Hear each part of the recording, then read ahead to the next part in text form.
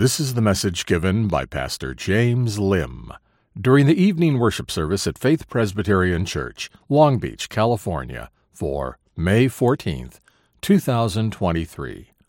The title of the message is Saved to Speak Up. Paul's epistle to Titus, chapter 1. We've got 1st and 2nd Timothy and then Titus. This evening we'll be looking at the last half or the last third of chapter 1 from verses 10 to 16. Hear now the reading of God's holy word. For there are many who are insubordinate, empty talkers and deceivers, especially those of the circumcision party. They must be silenced, since they are upsetting whole families by teaching for shameful gain what they ought not to teach. One of the Cretans, a prophet of their own, said, Cretans are always liars, evil beasts, lazy gluttons. This testimony is true. Therefore rebuke them sharply, that they may be sound in the faith, not devoting themselves to Jewish myths and the commands of people who turn away from the truth. To the pure, all things are pure, but to the defiled and unbelieving, nothing is pure. But both their minds and their consciences are defiled. They profess to know God, but they deny him by their works. They are detestable, disobedient, unfit for any good work. The grass withers and the flower fades, but the word of our God stands forever. May he add his blessing to it this evening. Last week we looked at the qualifications of godly shepherds, and one of the reasons that they not only have to be convinced of the truth of right doctrine, right, of sound doctrine, but they have to believe it and teach it. They have to hold to it as a conviction, then in order then to really teach it the way that they ought to. And this teaching of sound doctrine will inevitably lead to sound living, right? The learning is always for the living. The doctrine is always for practical life. And it's going to lead to an overall culture then of congregational health, right? You are as healthy as your individual members as a collective. So if you teach sound doctrine leading to sound Christian living to the people, and as they live sound Christian lives together, you have a sound Christian church. And so for this reason, the church needs godly shepherds to protect the flock of God from wolves in sheep's clothing, from false teachers who would sneak in and attack the sheep by teaching them evil doctrine, bad doctrine that goes against the truth of the gospel, doctrine that undermines the grace of God and the gospel. And we need to protect the flock from those who would divide the flock of God, who would bring about a disunity and infighting and divisions in the life of the church. And this is why Paul turns then from the qualifications of godly shepherds to the work of godly shepherds in protecting the flock. They have to guard the doctrine and life of the church from those who would cause division and overturn the unity of the church. So here Paul tells us how godly shepherds protect the church of Jesus Christ from false and divisive teachers. This is one of the first applications of why godly shepherds have to be qualified in such a way in order then to do the work of shepherding that we're going to see here. So how do they do that? First, we must recognize and confront divisive teachers who would disturb the unity of the church. Paul says in verse 9 that godly shepherds must hold firm to the trustworthy word. Why? So that he may be able to give instruction in sound doctrine, and also to rebuke those who contradict it. Verse 9. Then in verse 10, he tells us how to do that by recognizing false teachers, right? How can you know who false teachers are if you don't recognize them? And so what are the characteristics that you can recognize false teachers? They are insubordinate, right? They're going to be insubordinate. They don't like working under someone else's authority. They don't like being told what to do. They don't like working with others. They don't work well with others. They don't like taking direction. And they just want to do whatever they want. And what do we call that? Insubordinate, right? They just think about the etymology of the word. Unwilling to subordinate themselves. Insubordinate. And this speaks then to the kind of people that they really are. Why they teach the things that they do. The kind of character with which they possess. They want to divide the church because they don't want anyone to be subordinate to the church. They want someone to be subordinate to them, and that's why they're insubordinate themselves. They don't, and if you go deeper and deeper into the source of their insubordinate hearts, at the end of the day, it's because they don't want to submit to God's authority. All authority in the Christian church, it derives from the authority that comes from God. So if they're not subordinate to the structures that God has given in his word and in the church, then they're really not, they're not subordinate to God. And that says a lot about their character. And that in itself should disqualify them from ministry. But, so again, if they're insubordinate, they're just going to do whatever they want. And so Paul is warning us from people like that. And so it's important for us to really consider how to recognize whether a person is going to be a good elder or deacon or just anyone in leadership positions, in teaching positions within the church. That can they work under the authority of shepherds and elders, or do they work well submitting under authorities which they work with? And if they're unwilling and if they can't, then it just says a lot that they're not teachable, right? They are men who cannot work under authority, including God's authority. That's really how that actually works out practically. They're also going to be empty talkers, not just subordinate, but empty talkers. Right? They're going to talk a good talk, but not walk the walk. They're going to be the do as I say, not as I do kind of leaders, right? Kind of teachers. They're going to be smooth talkers, but no substance. They're going to speak a lot about life principles, how-tos, but no gospel.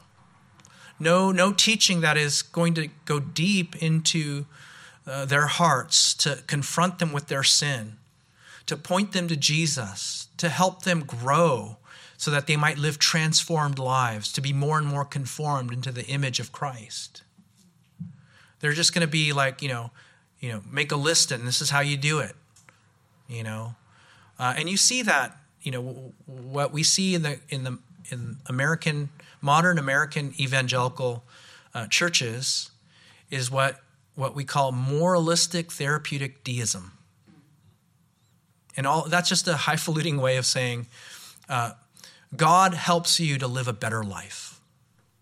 And so every sermon is going to be 10 ways to live, to be more patient, 5 ways to be more compassionate, 6 ways to put your life in order, 3 ways, 3 steps to fulfilling your full potential as a Christian or as a person. And then when you hear those sermons, very little of the name of Christ being taught. And so empty talkers. And you guys probably have heard preachers, on television maybe, or maybe, in your past experiences in churches where, you listen to a preacher for 45 minutes, and it's really it's just a light pep talk. It's like a TED Talk with a little bit of Jesus in it. And that's the model of preaching nowadays, at least in some churches. Not in all, but in some churches. And I think the Bible describes that as empty talkers. Their words have no gravity to it, no meaning, no substance to really hit you. It's just empty, hot air. They're also going to be not only insubordinate and empty talkers, but they're also going to be deceptive in their life and teaching. They're going to want to hide the truth or hide who they really are. They're going to be there's going to be one way in which they present ideas to you, the one way that they're going to be in front of you, and they're going to be different when you're not around. They're going to be hypocrites. They're going to have two faces. And so when they come across an inconvenient truth that goes against what they want, they're going to hide the truth and even outright lie or deceive the people of God. I remember, this is not the best illustration, but it's probably one that really comes to my mind, is that when I was becoming Reformed and I was becoming more Calvinistic in my convictions, I grew up in a Methodist church, which is Arminian. They believe in free will, that you choose God, and God chooses you because you choose God, and that we're not dead in our trespasses and sins. So even though you're fallen in sin, you have enough free will to choose God, and then God will give you new birth, new life. And I remember reading, and we were taught that election, the doctrine of election, was a lie out of the pit of hell in our church. And so I was like, oh man, So I'm reading like Romans 8, Romans 9, and I go to my pastor, and it says, Jacob I have loved, Esau I have hated. Before doing anything good or bad, God chose, Jacob over Esau. And I remember my pastor going, we don't really read that part of the Bible. Like, I was like, what? And so, but he doesn't tell anybody that. Like when he's making his arguments against election, and somebody points that out, they'll be like, that's like an outlier that doesn't count. And I think in some ways that's the spirit of deception, is that, let's just ignore it. Let's ignore the hard parts of Scripture that we don't like and teach all the other parts that we do like. And so they deceive the people of God by not teaching the whole truth, only half the truth. And then there are churches that, you come across where they absolutely lie, where lifestyles that the Bible clearly teaches against as sin, they paper over and say, well, you can interpret it in a different way, or the words that they use, they don't describe what we understand now as, modern, alternative lifestyles. That was then, this is now. And so they'll outright lie that the Bible doesn't teach against sins of homosexuality and sexual sins of the like. One other example before I move on is there's a podcast that came out last year. It was entitled The Rise and Fall of Mars Hill Church. And about maybe 5-10 years ago, there was a up-and-coming young fiery preacher, very popular, Mark Driscoll. The church grew to 20,000 or something like that. And it turns out that he had made up fake names, fake accounts on different social media platforms, and he wrote some of the most obscene, some of the most harsh, some of the worst language and kind of teachings under pseudonyms. And people found out that it was Mark Driscoll, pastor of this church. He was spewing out all this really hateful speech and language, verbally abusing people online. And when that got out, the first thing he did was he denied it. And then when it was incontrovertible, they forced him to step down. But it's things like that where pastors and teachers deceive, no matter how little it may seem, speaks volumes to how they really feel about their relationship to the ministry and to the church. That they can lie in little things, and it works its way to lying in big things. So you have to pray for your elders and deacons and shepherds and leaders, that they would not be deceivers, that they would be so convinced of God's truth in their life that they can't see any other way but to live a life filled with truth. That what you see is what you get. What they teach is what the Bible clearly states. And they don't have to do mental and verbal gymnastics. And let's go to the next point. So after you recognize these divisive and false teachers, what should you do next? Right? And Paul tells us, you respond to them. You recognize them in order to respond to them in the way that you need to. And what does that mean? Look at verse 11. They must be silenced. Right? It's clear, right? I mean, and I think in our kind of, let's be nice and let's all get along. We all have, this is a free country. Let's have free speech. Paul tells them just shut them up, right? And the reason is because we have to protect the sheep. We have to silence those who would spew out lies and falsities. And the reason is because the kingdom of God is not a democracy. We do not live under the U.S. Constitution, no matter what people will say. And so when God tells us that we have to shut down false teachers spewing out lies and false doctrine, we have to do it. Sometimes it may end up being, you have to cut someone's mic, you have to remove them from office, you have to take them, tell them they cannot teach in the Church of Jesus Christ.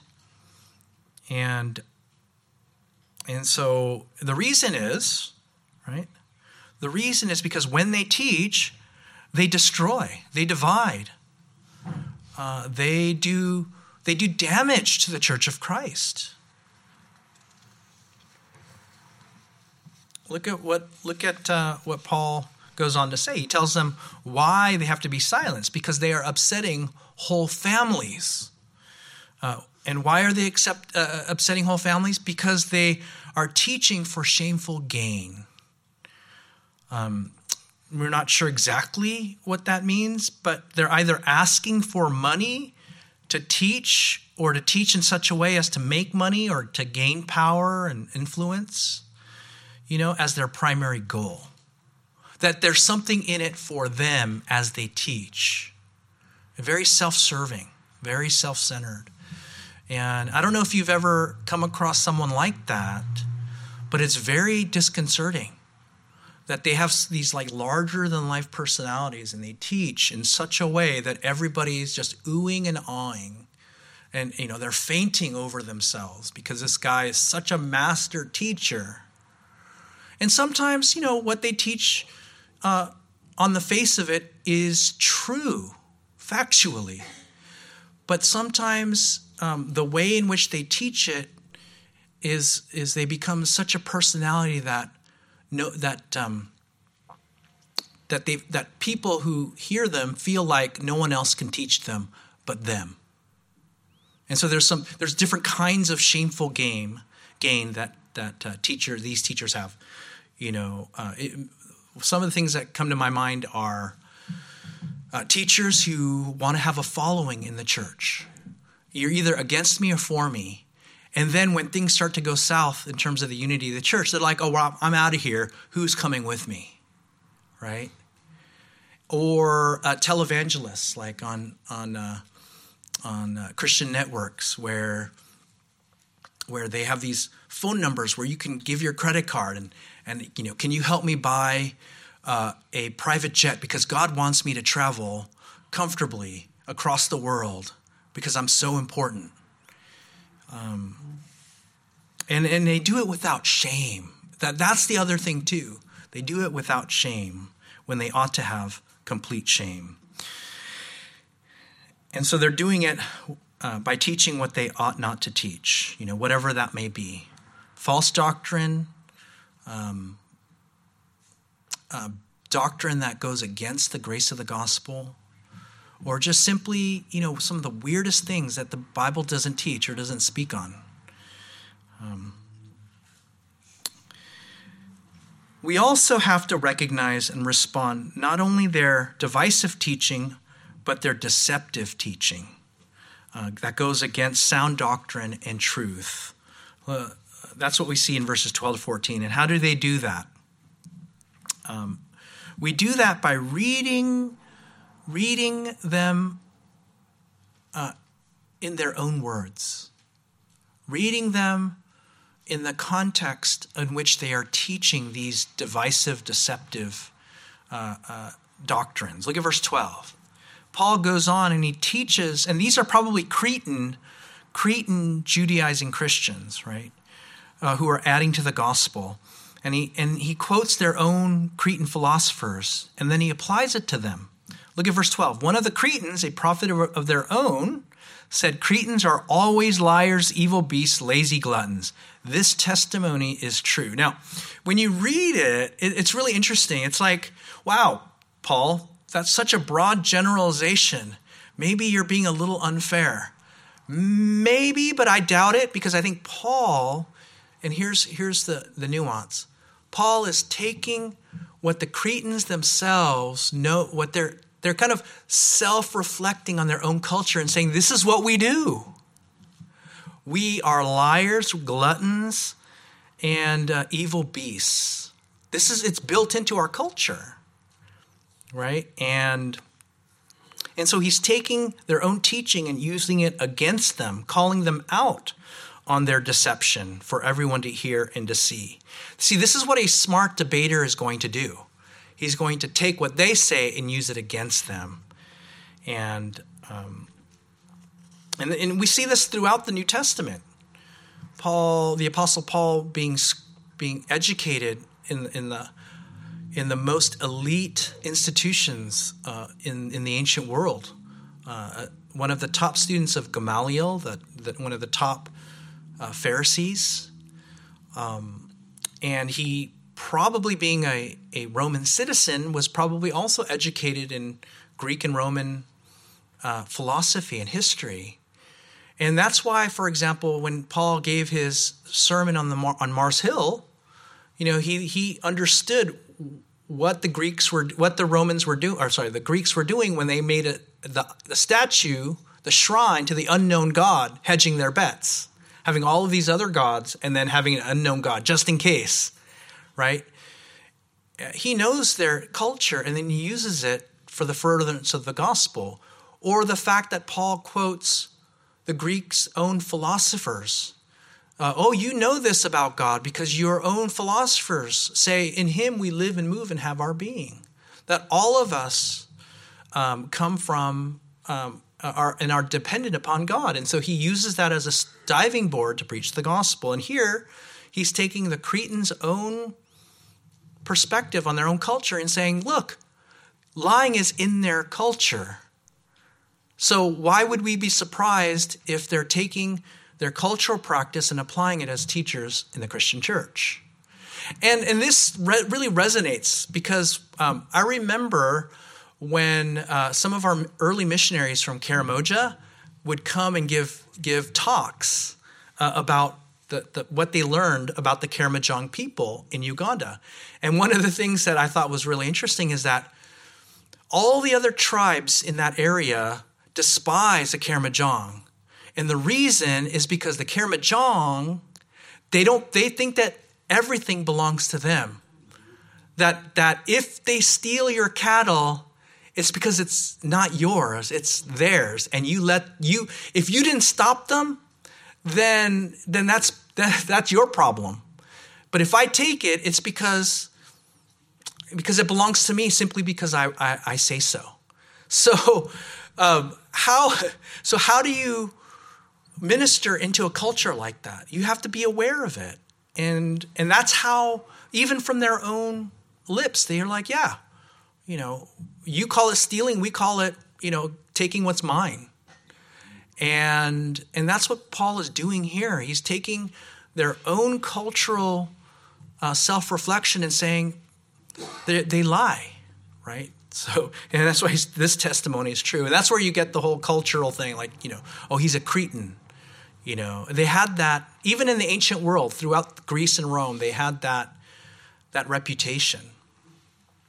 And so then Paul says you have to beware of them. You have to beware of that deception. And then he tells them to rebuke them sharply, right? And this means pushing back and correcting them, to express your disapproval and disagreement sharply so people will know exactly where you stand, right? This means as God's leaders and teachers, we can't be wishy-washy about the truth.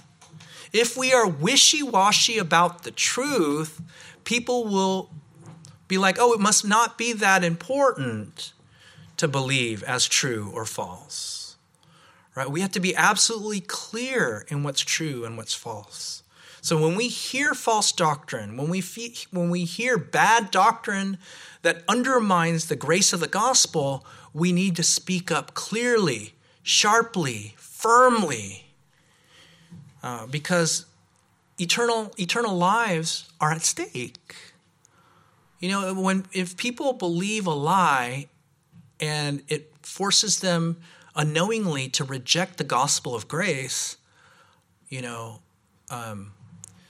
then they are on their way to hell. And that's why Paul says, when he said to the Ephesian elders, I've preached to you the whole counsel of God, and now my hands are clean of your blood. That's his way of saying, I told you everything you need to know. I didn't hold anything back. And so we can't be wishy-washy. We have to, if someone's teaching false doctrine, we need to correct them quickly, sharply, firmly, so that everyone else will know, that's bad, that's wrong,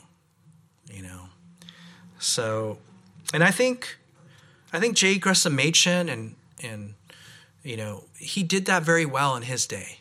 And I think we as a church, we try to do that as best as we can. We don't do it well, not all the time. Sometimes we push back a little bit too sharply, or maybe we are a little bit too argumentative.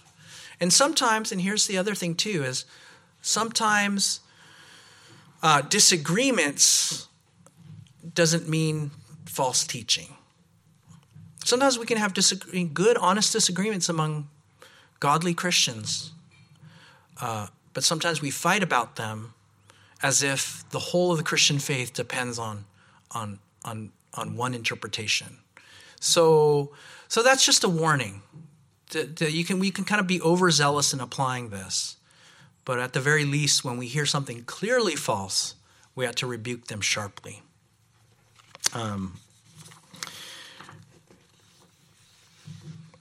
And when we rebuke people sharply for their false teaching, we do it so that, look at what it says there in verse 13, we do it so that they may be sound in the faith. It's never just to win an argument and to say that you're right, but you want to restore them to believing and teaching sound doctrine, right? And not devoting themselves, verse 14, to Jewish myths and the commands of people who turn away from the truth. And so you want to do it. It's a corrective rebuke. It's a restorative rebuke. I know that there have been times where someone has spoken to me about something that I taught or something that I preached, And I've really thought long and hard, and I've changed my course. I don't think it was false, right? But I know that it was a corrective to me for my own doctrine, so that I don't kind of continue any mistakes. So it applies to me, and it applies to anyone who teaches in our churches.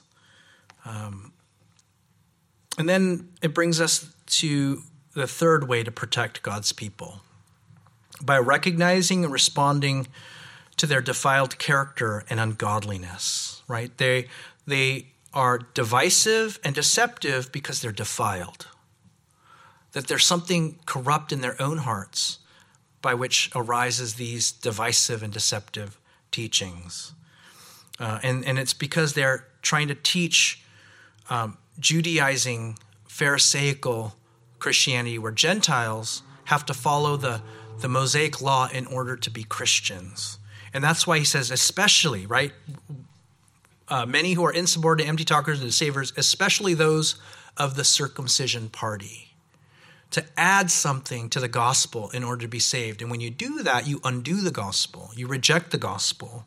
And that's what Paul is pushing back against. To the pure, all things are pure, but to the defiled and unbelieving, nothing is pure. But both their minds and their consciences are defiled. This is going back to the idea that there are certain foods that are unclean. And what Paul has taught throughout his tenure, what Peter experienced when Jesus told him, kill and eat when there were unclean animals that he saw on that blanket, or when Jesus taught during his ministry on earth that all foods are clean, and it's what's inside us that defiles us. When you eat food, it's clean. When it comes out of you, it's unclean. And that's an illustration of the depth of our own defilement. And so what these Judaizers, these circumcision party is doing is they're telling Christians, if you want to be a Christian, you can't eat these foods. It's a list of do's and don'ts. That's what Christianity is all about. And they're undermining the freedom of the Christian, the liberty of the Christian, that God has saved them in order then to be free and not to be bound to the Old Testament law of ceremonies and sacrifices and of the dietary laws. And that somehow, just like we heard this morning, somehow, if you do something, God will love you or accept you more. And that's what they're teaching. And so they profess to know God, but they deny him by their works. That you have to, in order to be a good Christian, you have to avoid these things. And so they're like, oh yeah, that sounds great on the surface of things. But true biblical Christianity that acknowledges this power of the Holy Spirit for life-transforming work in one's heart is not do this and don't do that. What it is that everything is clean. Everything is clean, because God in Christ is transforming you and cleansing you from within. And because they are just, and here's the heart of it all. This is the heart of who they are as people, as teachers, is that they are detestable, disobedient, unfit for any good work. They're just completely and utterly unqualified to be teachers in the Church of Jesus Christ. And that's why we need godly shepherds, to protect God's people from these wolves in sheep's clothing, who will divide, who will destroy, who will consume the sheep of God. And so we have to watch out for them. So pray for your elders and deacons to watch out, to recognize, to protect, but also for yourselves to watch out for that and to speak to us about it, and also not to be swayed by it. That means, being careful what you watch on television. I also don't want to say, it's sin to watch whatever, I don't know, watch any particular television shows or any televangelists. What I am saying is that, with the advent of the internet, there are lots of teachers, and not all of them are as orthodox as they should be or they could be. And so just to watch out, be discerning in your own heart, in your own faith, and test it against God's word, and maybe even in consultation with me or with the elders, test it. Prove that it's true. Prove that it's what the Bible teaches. Don't just take it and then run with it, and all of a sudden later on I find out I went down this rabbit hole of this one preacher, and now I'm going to become a Messianic Jew, or I don't know. I'm just saying that that's happened. There have been people who got their theology from the internet, and then they just went in very wacky directions in their faith. So let me close there, and just encourage you to pray for our church and for me, and I would like to say that the reason why we can have confidence that the Church of Jesus Christ has godly shepherds is because the great shepherd of the sheep ultimately is the one who protects us. And we can take confidence in that. That's why he died. He died to save us from our sins, and he died to protect us from wolves in sheep's clothing, as his under-shepherds lay down their lives to protect you. Let's pray together. Our Father, we thank you for godly shepherds who protect us from those who would divide, those who would deceive, and those who would defile. Lord, we thank you for the good news that keeps us safe, that saves us. And Lord, would you protect us then? In Jesus' name we pray. Amen.